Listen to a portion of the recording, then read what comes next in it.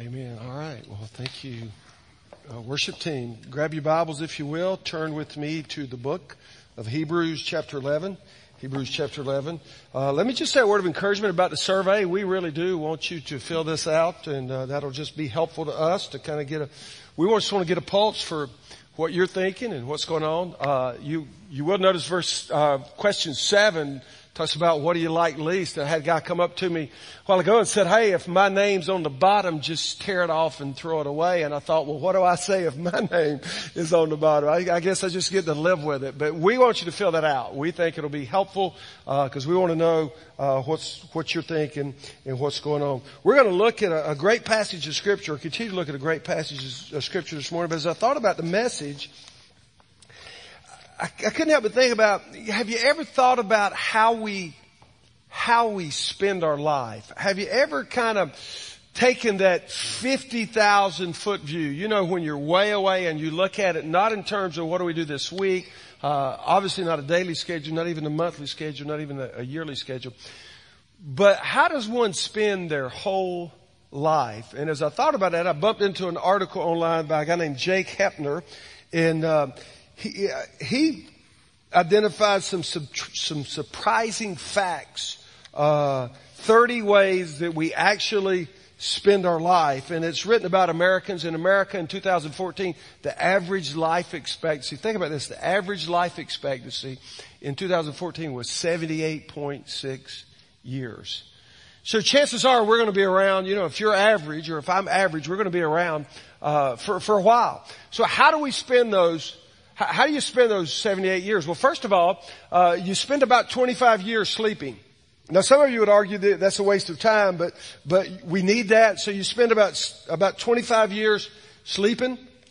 I think days like today, you want to add a little to that. I noticed early on this morning, we were a pretty sleepy looking group. I don't know if it was because it was so foggy this morning or I don't know what y'all did last night. I told Wyatt, I said, man, I'm kind of in a good mood today. I said, I kind of feel bad because everybody's just tired. I brought my 9-year-old with me and she woke up early and she likes to come with Dad at 8 o'clock.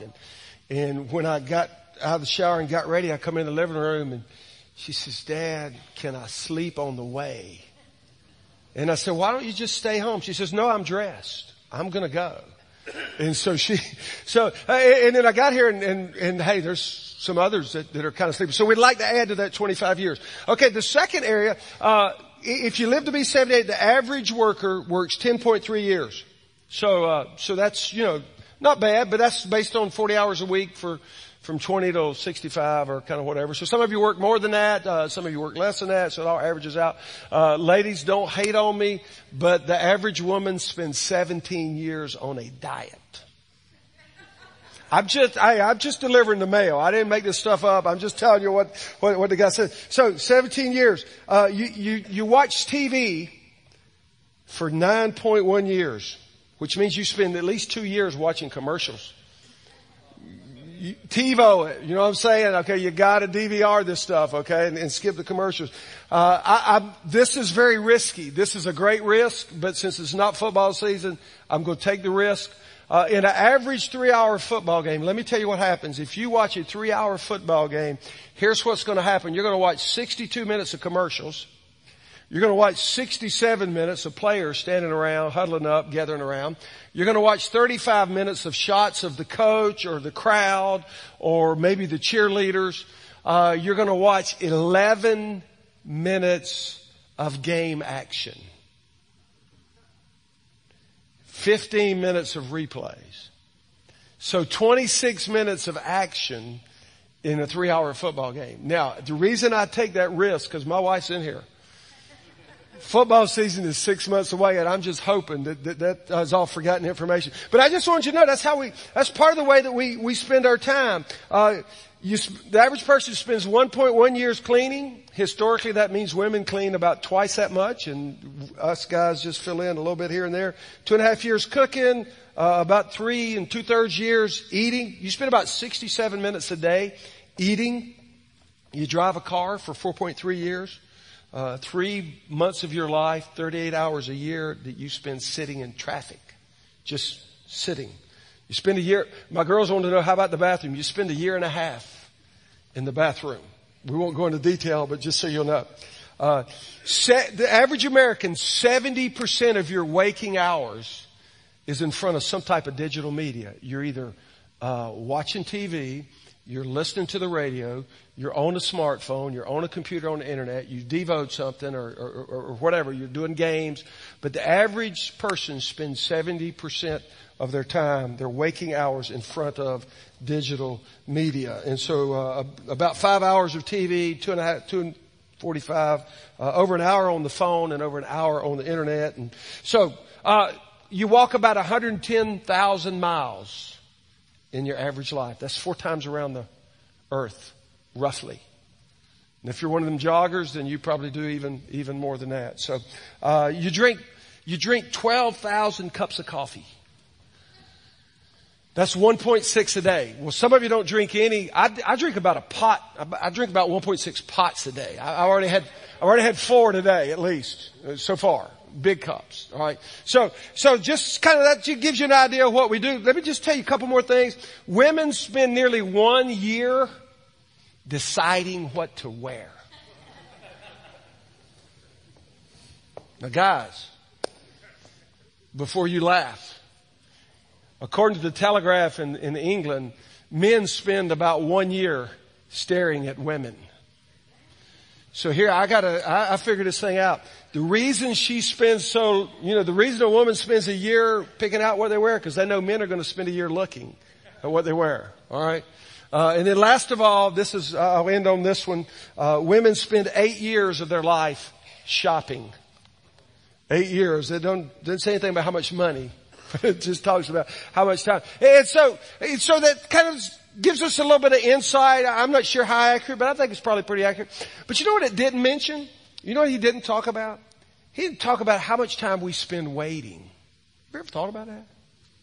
Did you know the average person in America, according to one study, spends 62 minutes a day waiting? I mean, think about this. Sleeping, you sleep. Eating, you eat. Shopping, you shop. But waiting is wait. And we get frustrated by waiting. We hate to wait in line. One article said that each year Americans spend 38 billion hours waiting in line. Just in line at the drive-thru, at the grocery checkout. I mean, you fill in the blank. That's incredible. One computer scientist did some research, and what he discovered is that when someone gets on the internet and they're wanting to look at a video, they give it 2 seconds. And if it's not playing in 2 seconds, they get worked up. In 5 seconds, 1/4 of them give up. In 10 seconds, half the people that are trying to watch a video online give up and say, forget it. Done with that. So here's what I'm saying. We don't like to wait. We loathe it. We avoid it. We do everything. I mean, we write country songs about it. I mean, anybody remember the song a few years ago? I think it was Brad Paisley, Waiting on a Woman. Anybody remember that? I'll just help you. Here's the first verse. Sitting on a bench at West Town Mall, he sat down in his overalls and he asked me, "You waiting on a woman?" I nodded yeah and said, "How about you?" He said, "Son, since 1952, I've been waiting on a woman." I don't know who you're waiting on, but everybody's waiting on something. And everybody's waiting on someone. And listen, to be honest, none of us really like to wait. We don't like to wait. I remember reading about a wife one time that told her husband, says, "Listen, you get the kids ready. I'll go sit in the car and honk the horn. I'm happy doing that." Right? But we hate to wait. And yet, did you know the Bible says over and over and over to wait on the Lord? We're to wait on the Lord. We're to wait on His coming. And we're not going to get into that, but you and I should be expecting His coming. We should wait on Him for courage. We should wait on His kingdom. You know, your kingdom come, your will be done on earth as it is in heaven. We should wait on God's provision. We should wait for God's peace. He tells us to wait for His direction. I mean, over and over and over, the Bible says that we are to wait on the Lord. And yet, few of us, if any, want to do that.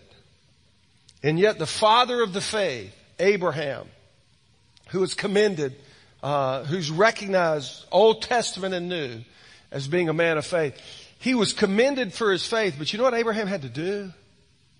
He had to wait. He had to wait a lot. And so we're going to look at that this morning and hopefully identify some things that are going to help you and me in our spiritual journey. When God says, He doesn't say no, He doesn't say yeah, He just says wait. And so look down in your Bibles, Hebrews 11. Let's begin in verse 8.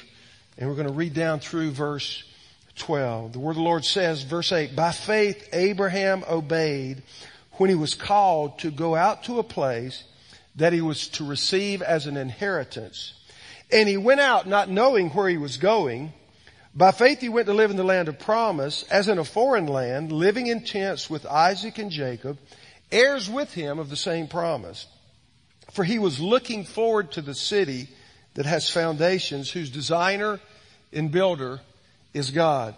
By faith Sarah herself received power to conceive, even when she was past the age, since she considered him faithful who had promised. Therefore from one man, and him as good as dead, were born descendants, as many as the stars of heaven, and as many as the innumerable grains of sand by the seashore. Shall we pray together? Father, as we take the next few minutes and as we open up this passage, this text, Lord, I pray that you would help us to understand and to see the value of learning to wait on the Lord. Now, God, I know in an auditorium this size, there are some folks that have some things going on. They don't know what their next step is. They're waiting for your direction. They don't know about a relationship they're in or a relationship they want to have, and they're waiting for a word from you. They don't know what's going to happen in a given area of their life, and they're waiting. And Father, I pray this morning what you would do out of your word is you'd give us some principles and you'd teach us how to learn to wait on the Lord. And God, I pray that you'd help us to do that. So, Father, would you have your will and your way in every heart this morning, in every life? And God, I pray for those who just don't know what's next, that they'll look to you and they'll listen to you and they will wait on you and they will trust you to act. And so, God, teach us this morning is my prayer. Bring to mind all the words you want me to say. Help me to forget everything that's not relevant to us. And we'll give you the glory for all you do. And we pray in Jesus' name. Amen. Well, what does it mean to wait on God? I got down in my notes. It means to depend on God when you can't see what is happening.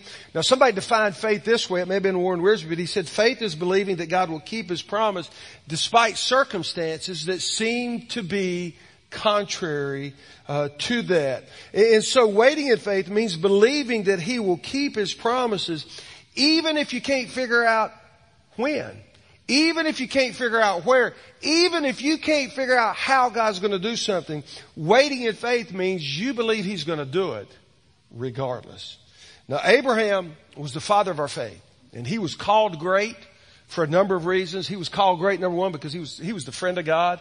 I mean, think about this. The Bible says that Abraham, the friend of God, the God of the universe, the uncreated one that spoke all we know and have ever experienced into existence, was friends with Abraham. And so he was a friend of God, and that made him great.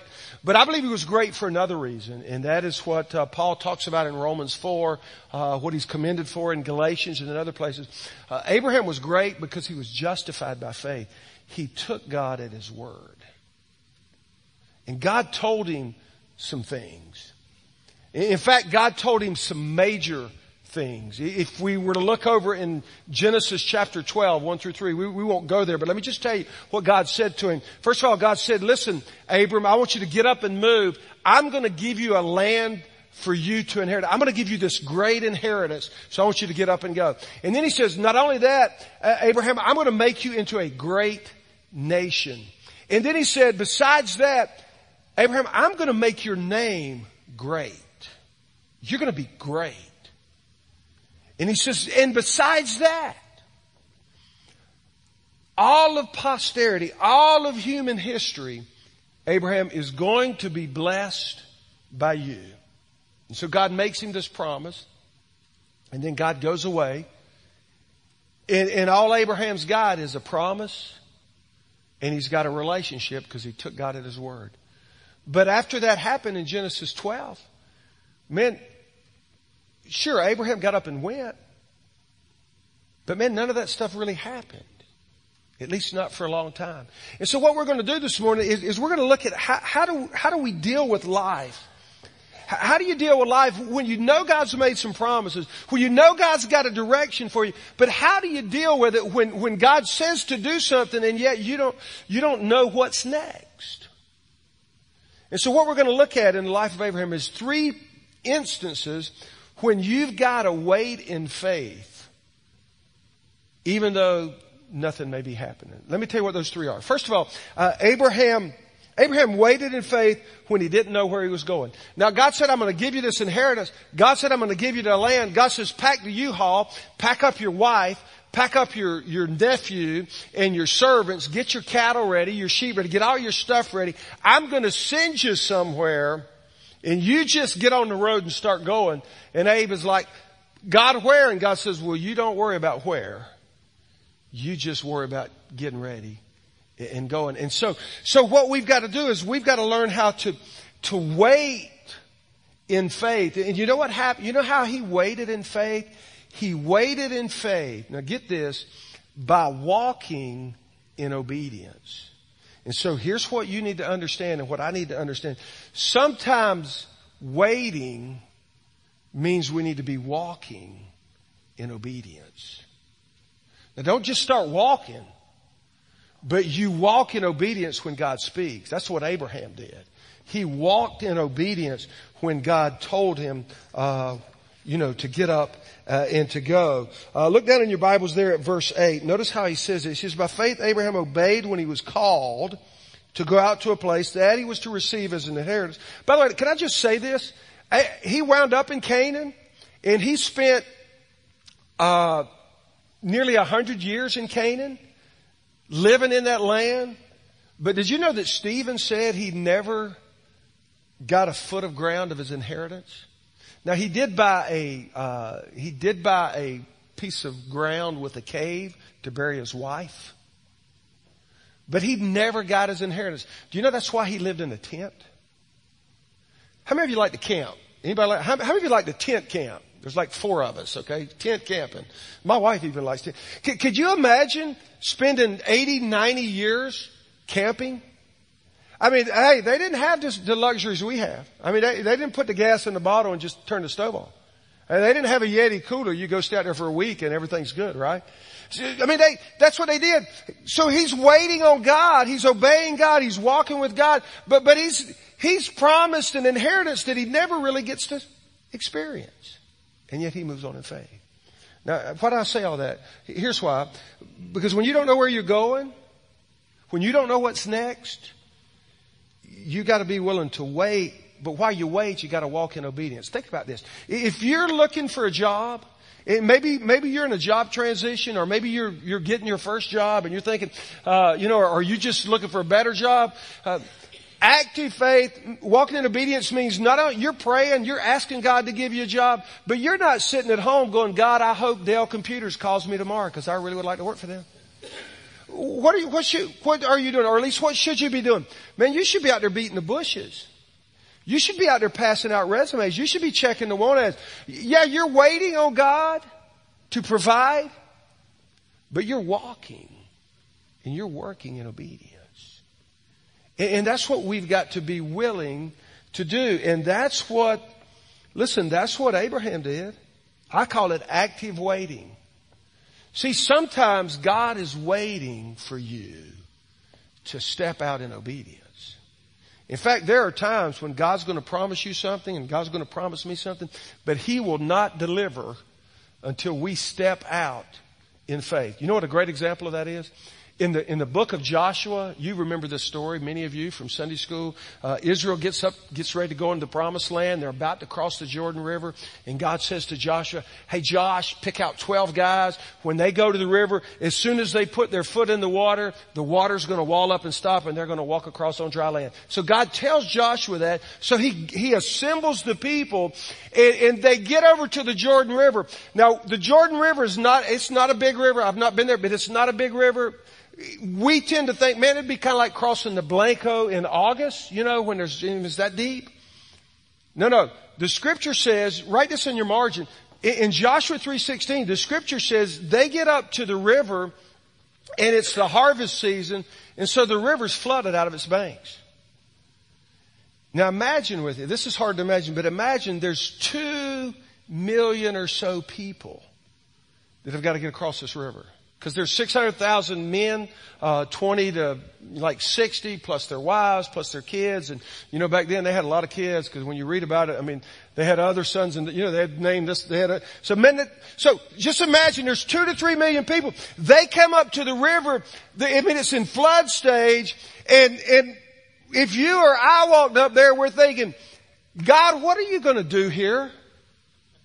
God, if you'll show us a way, we'll go. But God said, no. What I want you to do is I want you to step in the water. And if you'll step in the water, then I'll stop it and I'll show you the way. And so they were at this moment where they had to wait in faith, but they had to walk in obedience. And you know the story. When the first guy steps in the water, guess what happened? God walled it up and they went across on dry ground. Couple million people crossing a flooded river valley because they stepped out in faith. And so understand, what we need to understand is that if we're going to be faithful, we got to wait on God. But a lot of times waiting involves obeying. I want to challenge you to wait. And some of you here this morning, you're waiting on an answer because you don't know, where God wants you to go. Do I go to college? If I go to college, where do I go? Do I go to work? Do I go in the military? Do I change jobs? Things are not really good here. Should I change?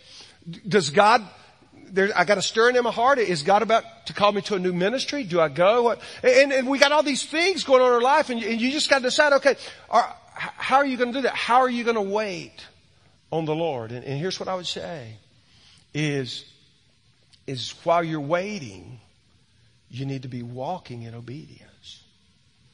Now, God told Abraham, go to another country that I'll show you. God told Joshua, identify 12 guys, step in the water, and I'll stop it. So here's the thing, though. While you're waiting, you need to do what God tells you.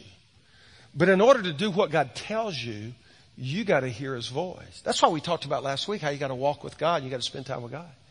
So you got to listen to Him, but to listen to Him, you got to be in the book. You got to be praying. You got to be watching. You got to be thinking. And so what Abraham did is he walked in obedience while he was waiting in faith, even when he didn't know where he was going. But secondly, Abraham waited in faith when he didn't know when God would fulfill His promise. He didn't know when. Some of you here today and you're single and you don't want to be single. You want to be married. Or maybe you've been married and you want to be married again and it didn't work last time. Or maybe you've never been married and you just believe that God's got somebody for you and you don't know when. And some of you here, we go back to that job thing. Things are bad where you work and you got an idea that God's got something better, but you don't know when He's going to move. Or you're living in a house and you know there's something better, but you don't know when He's going to provide. And so it's so dangerous because that's what happened to Abraham. God comes to Abraham. He makes him that promise in Genesis 12. And then after, 10 years went by. He goes to Canaan. He camps around Canaan for a bunch of years and the famine comes. So he camps his way down to Egypt and gets into some trouble down there. We don't have time to go into that, but he lies about his wife. So he's camping around and he comes back and in spite of his failure, God blesses him and he has so many cattle and sheep that him and Lot can't really coexist. So they have to separate. And then Lot separates and then they take him away and kidnap him and all this stuff. So Abraham's got to go get him and he goes and get him. And on the way back, he meets Melchizedek. We talked about that a couple months ago. And he got all blessed. And yet, in spite of all of that, he's discouraged. Because 10 years earlier, God said, You're going to get a great name. You're going to get a great nation. Man, all the world's going to be blessed by you. You're going to have more, so in Genesis 15, we find him, in fact, let's go there. Let's go to Genesis 15. I want you to look real quickly. He's struggling. After these things, the word of the Lord came to Abraham in a vision. It says, "Fear not, Abram, I'm your shield. Your reward will be very great." Here's what he's thinking. God, that's what you said last time. God, you told me that 10 years ago, and man, I've been to Egypt, and man, and look what he says, verse 2. He says, "But Abram said, O Lord God, what will you give me, for I continue childless? And the heir of my house is Eliezer of Damascus." And Abram said, "Behold, you have given me no offspring, and a member of my household will be my heir." And behold, the word of the Lord came to him again. "This man shall not be your heir. Your very own son shall be your heir." And he brought him outside and said, "Look toward heaven and number the stars, if you're able to number them." And then he said to him, "So shall your offspring be." And he believed the Lord, and he counted it to him as righteousness. Look at verse 6 again. Abram believed the Lord, and he counted it to him as righteousness. You know what happened next? Do you know what happened next? 15 more years of waiting. He had already spent 10. God promises again and says, "Now Abraham," or he was still Abram at that time, "Abram, hurry up and wait."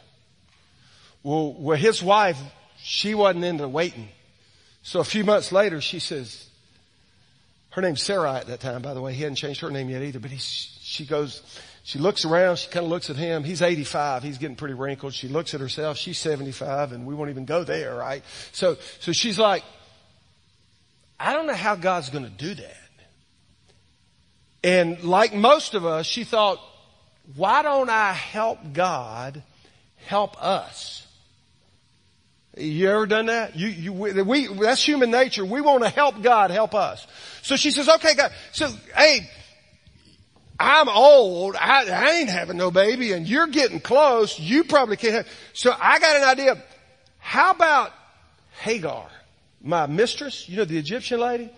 What if you and her get together, and maybe God will give us a son through her? Good plan, right? And of course, Abraham's like, "Okay, whatever you say, baby, I'll do it." So they get together. She gives her to him as a wife. It's always dangerous to get ahead of God. Mark that down. It's always dangerous to get ahead of God. And so they get ahead of God. And you know the story. Hagar gets pregnant. And when she gets pregnant, she looks at Sarai and starts thinking in her heart, well, why is she so important? I'm the one that's going to have the boy. I'm the one that's going to have the child. And so they really get in a mess. In fact, listen to what happens. It's over in chapter 16, verse 3. Sarai said to Abram, "May the wrong done to me be on you. I gave my servant to your embrace, and she saw that she had conceived. She looked on me with contempt." And here's what she says. Now she gave Hagar to her husband. And it didn't go well. And she says, "May the Lord judge between you and me." And I'm thinking, well, you told him to do that. Guys, let me just give you some advice. This is free. Okay. Don't ever let another woman get between you and your wife. Ever. Even if it's her idea. We watched a TV show a few months ago, and that's what they were thinking about, what happened, if something happened to them when they die, and they would pick out a spouse for the other one. If your wife wants to pick, if she thinks, well, I'm getting older, or, if something ever happens to me, here's what I think. Guys, don't listen. Don't go there. Okay?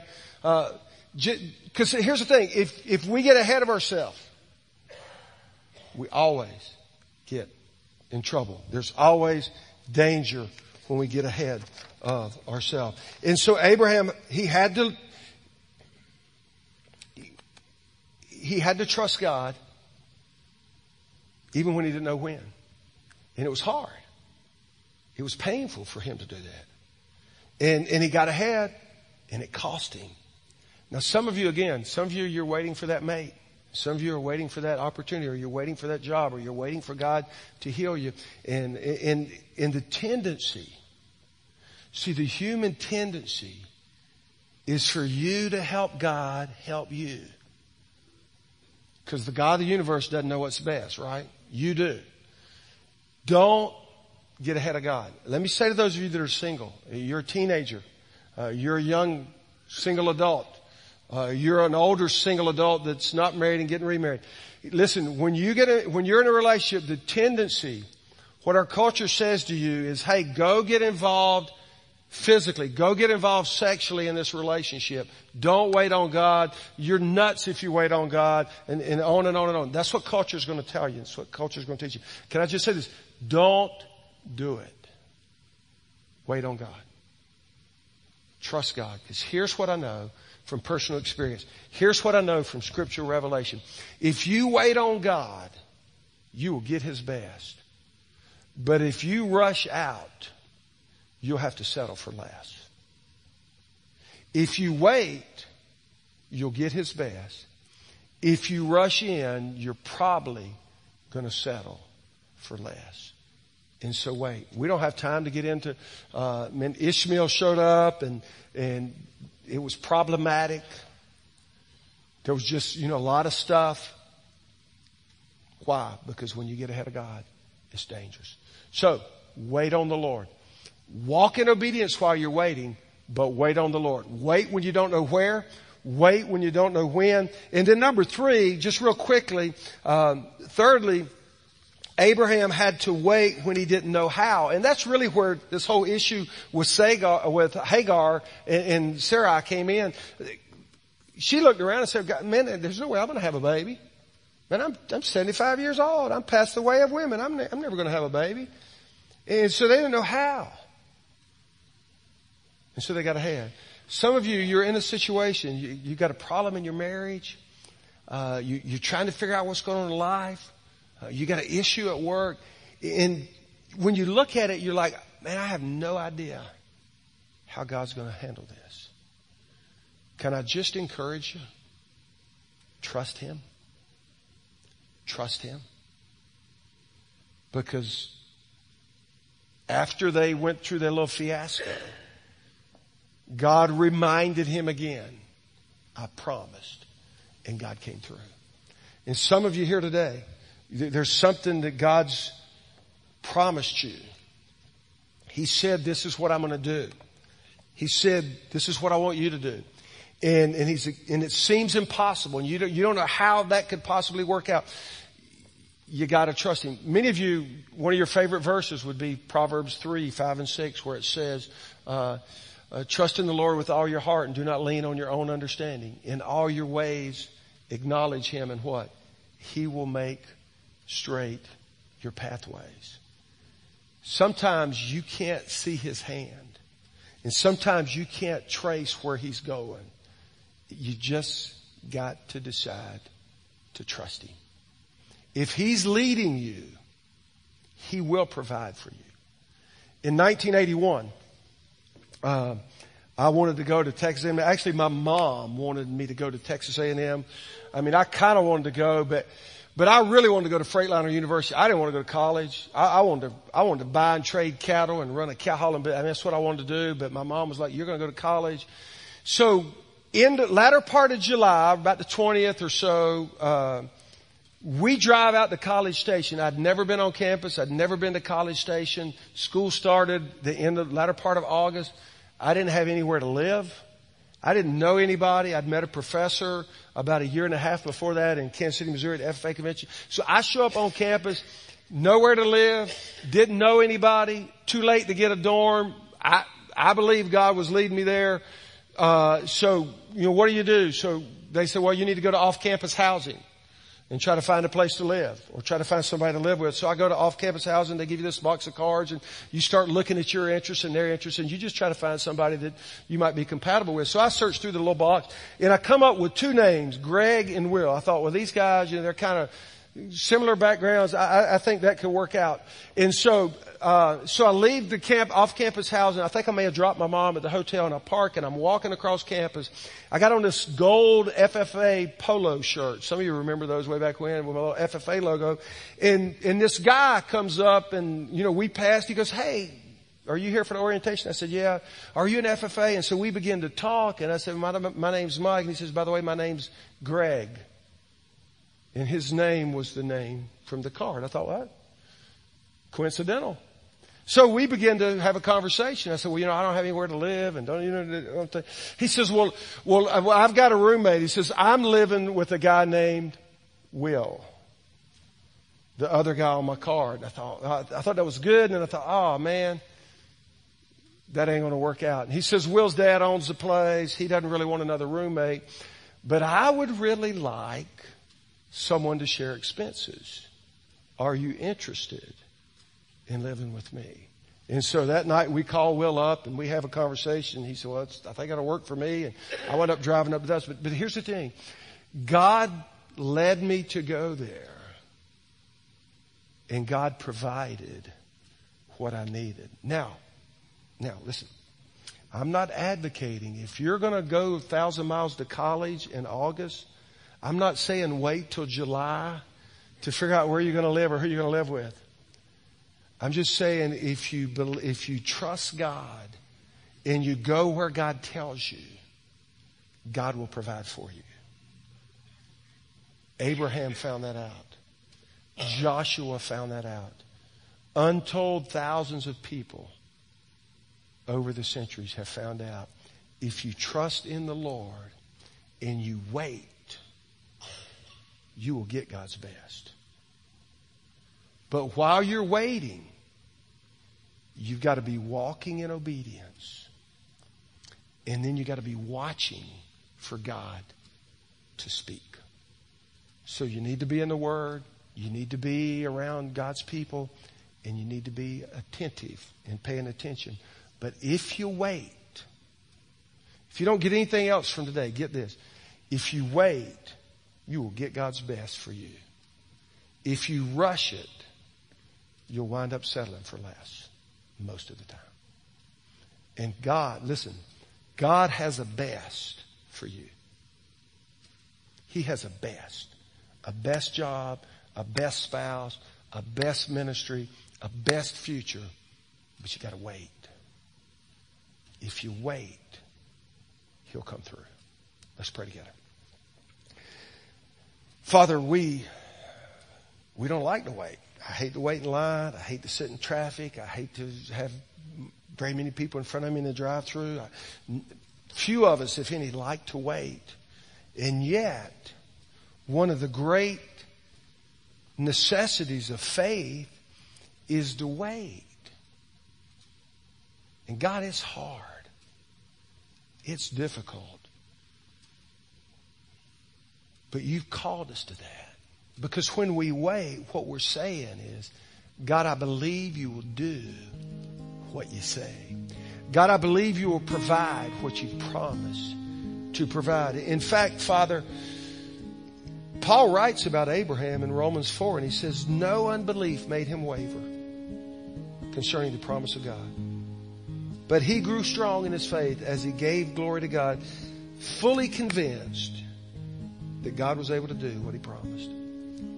God, you promised to give us eternal life. I'm convinced of that. God, you promised if we seek first the kingdom, you'll provide everything we need. God, I know in the auditorium there's some young people that are looking for direction of what to do next.